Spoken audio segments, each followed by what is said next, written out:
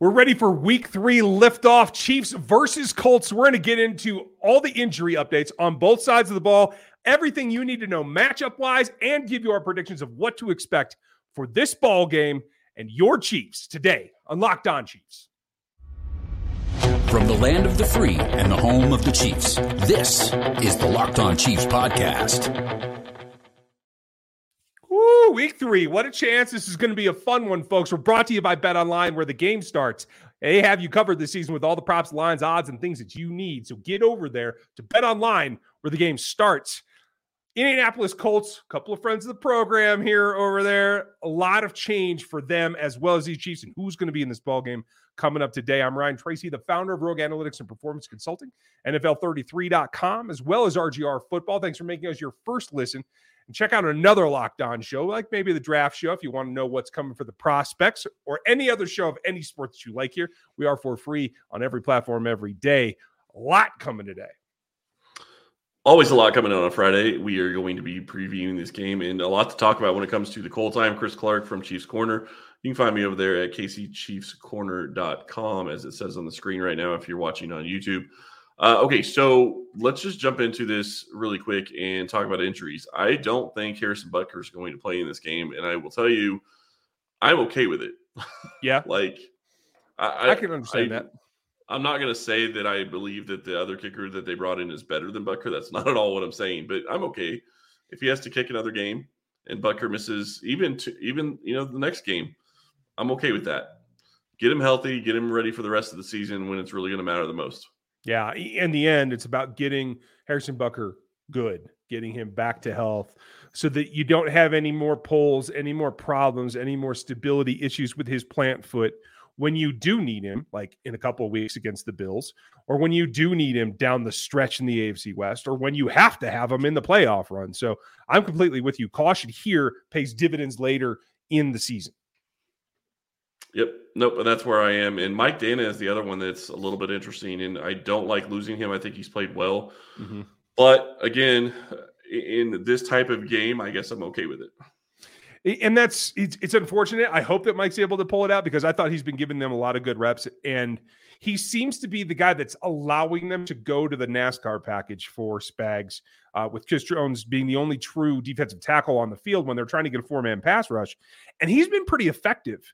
I think he and George Karlaftis together on one side. I'm liking what I'm seeing there. So one of my most important aspects of this ballgame is going to be the pass rush, and he is a significant chunk of that, I think, in terms of getting to the next level.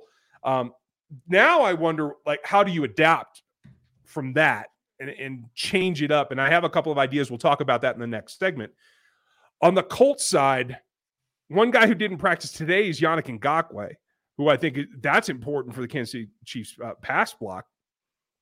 He was limited in practice yesterday, didn't practice on Thursday.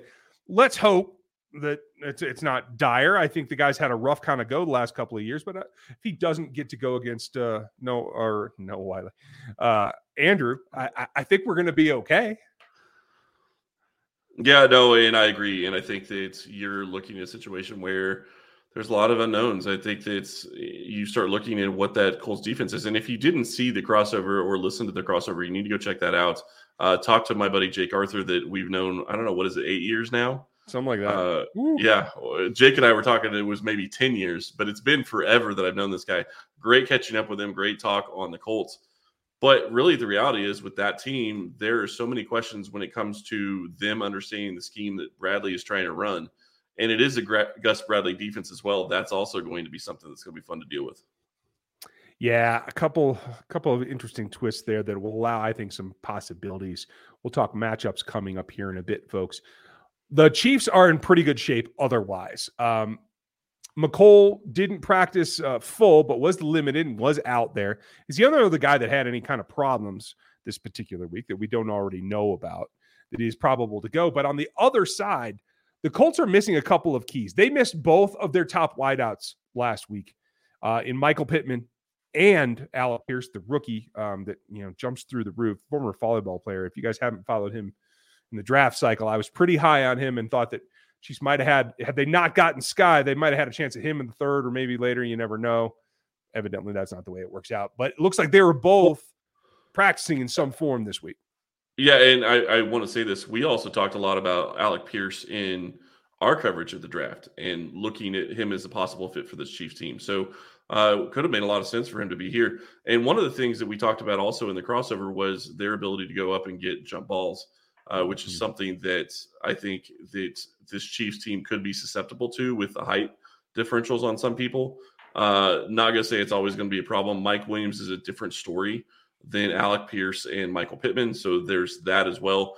But the other thing that really sticks out to me is that looking at those two players, yes, you can throw them jump balls, but I'm sorry, Justin Herbert is head and shoulders above Matt Ryan in throwing the ball and where it's going to get placed.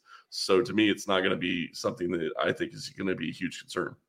Yeah, so far, Matt Ryan has completely let me down. I thought he was going to be this pissed off, last hurrah, YOLO kind of guy, like right off in the sunset with a championship kind of attitude. And I just don't see it. I don't know that his arm agrees. I don't know if his arm's attached at this point.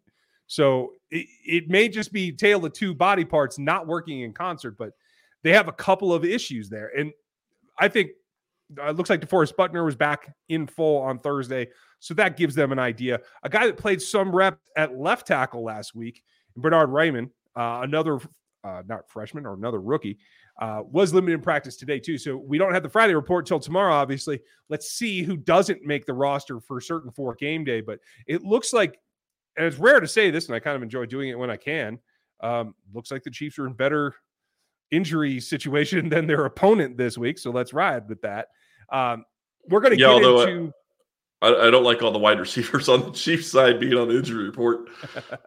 That's fair. Most of them are full practice, though. We're going to go with it. That's true. I know. I'm just saying it's all the wide receivers. It's just all the wide receivers. Just everyone. So. Yeah. Okay.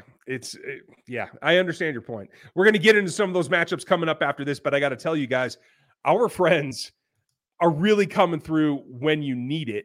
And Brightco is going to help you when you do something you didn't want to do in the first place. It doesn't matter whether you're trying to propose on a mountainside or take her snowboarding or jump in a helicopter. Like, there's all kinds of things that can go wrong with every proposal or every like big holiday gift that you want to give. If it involves jewelry or something that you just can't easily replace, you want to make sure that you're not that guy on the internet dropping it out the side of the helo or falling off the mountain and losing a diamond ring, that kind of thing. That's all troublesome.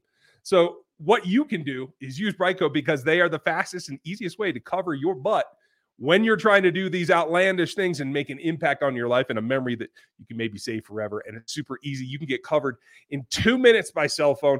They have everything that you need, and it's insurance against yourself, which I think goes a long way. It's super simple. You just got to check out Brightco. They are helping us. You have to go to their site. That's bright.co/locked on to get yourself the best insurance against yourself and your calamities anytime you want to give a special gift. Now, as we look ahead here, it comes down to who's going to play who. We've highlighted a couple of matchups, but I'm going to give you the floor to start before I start to ramble. What are going to be the keys to this game? And as soon as Chris unmutes, he'll be able to tell you what he thinks is very important. Thank you very much. I apologize on that, guys. So I will say this, and I hate saying this on the crossover and then using it again today, but I think it is the key matchup in this ball game, at least from my perspective. Jonathan Taylor against this Chiefs defense. If he has a game, it could actually be a game. But I don't think that's going to be the case. But to me, that is the biggest question in my mind with the biggest matchup. Matt Ryan hasn't shown that he can do anything right now. He doesn't look like he's on the same page with his wide receivers. His wide receivers may be able to play, but they're coming off of injuries. So if they can get the running game going, I think that they have a chance at staying in the game. But they're still going to have to put up points, and I just don't see that happening. So to me, that's my biggest matchup. Yeah, I agree. I mean, at this point, just looking at how they've been able to move the ball here recently, Ryan Kelly and Quentin Nelson are certainly the best they have, but even they haven't been playing up to their normal level of ferociousness. So it certainly stands to reason that Chris Jones aligning in his normal spot is going to get some play. He's going to have opportunities, even though it is the best two guys on their offensive line in Indianapolis that are likely going to try to take him on. work the doubles in that thing. I think the Chargers gave the league an idea that, hey, remember, if you're going to double somebody, make sure it's Chris Jones. Don't give him the singles. And I think that's going to be important here. But I will also say this. This ties right into what one of mine was going to be later, but this is a game you got to have Danny Shelton up for. It's a no-brainer to me. You need to have the girth in the middle to control the A gaps, and I think that's what they're going to do. That'll be interesting. I'm very curious to see if they go that direction. If they do have him up, that could be a lot of fun to see what they can do against a running-oriented team like this one with Shelton up. I think that could be really fascinating. Yeah, like I said, no-brainer to me. I'd like to see them do that. And this is, for my first point, it is about dealing with the super tall, super jumpy, super elevating wide receivers. Paris Campbell is a guy that's going to catch some passes, but he's not anything that scares you, especially with Darius in there. What's scary is the height and the elevation of these two pass catchers. And I think, despite the fact that I think this team needs Trent McDuffie back pretty badly, despite the performance of Jalen Watson, and despite having Josh Williams in the wings ready to play, who we saw a lot of good things in the preseason, it still is a thing where Trent McDuffie's big obstacle is height, leaping ability, and the length of the arm. So this is a game that he would have been at probably one of the most disadvantages until they play the Bucs, and he's got to go against Mike Evans, right? So this doesn't actually hurt. It makes sure that there's somebody with longer arms, longer body, and better physicality in the ball game from the get-go.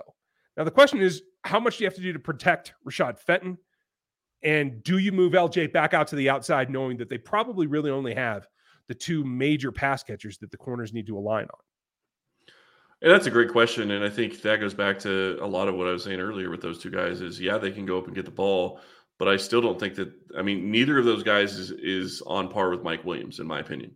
I think Mike Williams is a better wide receiver than both of those guys. And maybe Pierce can be a guy that is going to be Mike Williams-esque, but Pittman hasn't gotten to that level in my mind at this point. But the bigger key to me is the guy throwing the ball to him. And Matt Ryan is not going to be able to put it, I think, in the same spots that Herbert did on several throws. The touchdown pass to Mike Williams in the end zone was a phenomenal play. And it wasn't a jump ball, but he had to use his entire body to try to get out for that ball. And those are the types of plays that you're just not going to get, I don't think, from Matt Ryan. I don't think Matt Ryan's throwing that ball. Yeah, I think you're probably right. And quite frankly, my number one thing was the pass rush and being able to rotate enough to attack him with these suspect tackles. Matt Ryan's Prize Picks line is 242. I'm betting he doesn't hit that. I'm taking less every time on Prize Picks, and folks, you can check them out at prizepicks.com and use that locked on code as well, because I just don't see how he's going to have the time to accomplish those kind of passes when you're talking about, I think, an elevated George Karlaftis. This could be the week that he gets home. He's been providing enough pressure. He's tied for the league in the lead for the rookie class and creating pressure. He's just got to finish. This tackle pair, I think, can do it. Mike Dana, if he can't play as a loss like we talked about earlier, but the rotation, I think, increases Dunlap and helps them all get there. And I would also say that Karlaftis has also been going against two QBs that move around pretty well. Obviously, Kyler Murray is a guy that can get around pretty well. Herbert moves around in the pocket well enough. I'm not going to say he's mobile like Murray. Obviously, he's not, but he moves around well enough. So, to me, that's not Matt Ryan. So, I think that's going to help too. I think that you look at, he's going to be more of a in the pocket passer, and I don't see him being able to move away from pressure like the first two QBs Kansas City's played so far. Last matchup that I really am looking at to try to see what this is going to be is really going to be Kansas City's abilities to get the wide receivers involved in this game. And I say that because I don't think it's going to make a huge difference in this ball game. It may not make a huge difference in the next two, but they have to continue to get this offense ready for week 6. And that is a huge game. And one of the things to do that is to get the wide receivers involved, get them all on the same page with Patrick Mahomes, get the chemistry figured out. And that's what these games are going to be good for. I'm completely with you. I'm really interested to see how they actually go about that. But yes, that is key to moving it. And on the opposite side, the key is I think they have to use all the running backs. It's not just Jonathan Allen. You have to run him. He's not a prolific pass catcher. They have Nyheim Hines, and I think he's going to be a larger percentage of their game plan this week than most primary, or not even primary backup, maybe a third backup is on a given week against the Chiefs. And that's because of the absence of Willie Gay and the fact that the only thing that they can really do to move the ball is with the backs one way or the other right now. So it decreases their time. It increases their ability to attack the defense where it does have a weak spot right now. So I expect the running backs to get some touches, not necessarily out of the handoffs, but that's all leading up. That's a huge key. Yeah, that is a huge key. Absolutely. It could change the game. It could be the pivot point. So folks, we're going to talk about how we see this coming down and our actual predictions on the backside of this. And I need to tell you about our friends over at betonline.net. BetOnline is your number one source for football betting info this season. Find all the player stats, developments, team matchups, news, podcasts, and in-depth articles and analysis on every game you can find. And as always, BetOnline remains your continued source for all sporting wagering information with live betting and up-to-the-minute scores for every sport out there. The fastest and easiest way to check in on all your favorite games and events, including MLB, MMA, boxing, and golf. And I know Ryan is very interested in that. Oh, yeah. Head to betonline.net or use your mobile device to learn more. BetOnline, where the game starts. Now we get down to the fun. This is the part of it that I always enjoy. Yeah. This is where it gets creative. And if you're in the building and you're trying to build a game plan, this is what it's about. Finding weaknesses, understanding how teams play, and using that against them. It's that old thing in wrestling. Like, use your opponent's weight against them and go where he ain't. And I think a lot of people forget about the fact that Stephon Gilmore is on this roster playing for the Indianapolis Colts. Like the one piece of the secondary that you likely aren't going to get a whole lot of damage done to. So that makes it pretty easy to use distraction and alignment to take him out of the ball game and attack everywhere else. That's what I think you're going to have to do here. Yeah, and the other thing is, how does Gus Bradley play against this team? He's been torched by Patrick Mahomes in the past. Is he going to continue to go his single high set and do that because he's trying to teach the team his defense, or is he going to try some of the two safety set and the cover 3, cover 4 that has slowed the Chiefs offense down in the past? The big difference here to me is the Colts don't have the same defense, and I need to be careful how I say this. They are not working at the same level as the Chargers defense. I think that the Colts have great pieces that have played well in the past, and Leonard coming back could be a big boon for their defense. But I don't think that they're on the same level as what the Chargers are in any way, shape, or form, at least with the way they've been playing lately. And that is not going to be a pretty sign for them. Yeah, I can't disagree with you in the least. I mean, and for Patrick Mahomes, in trying to deliver the ball, take a look at what the Colts were able to do against. I mean, you can have whatever opinion you want of the Jacksonville Jaguars. Yep. Elite offensive line play is not something that's in my vocabulary for them. And this unit, despite having a lot of big names, was able to generate just 4 pressures last week. 4. Yep.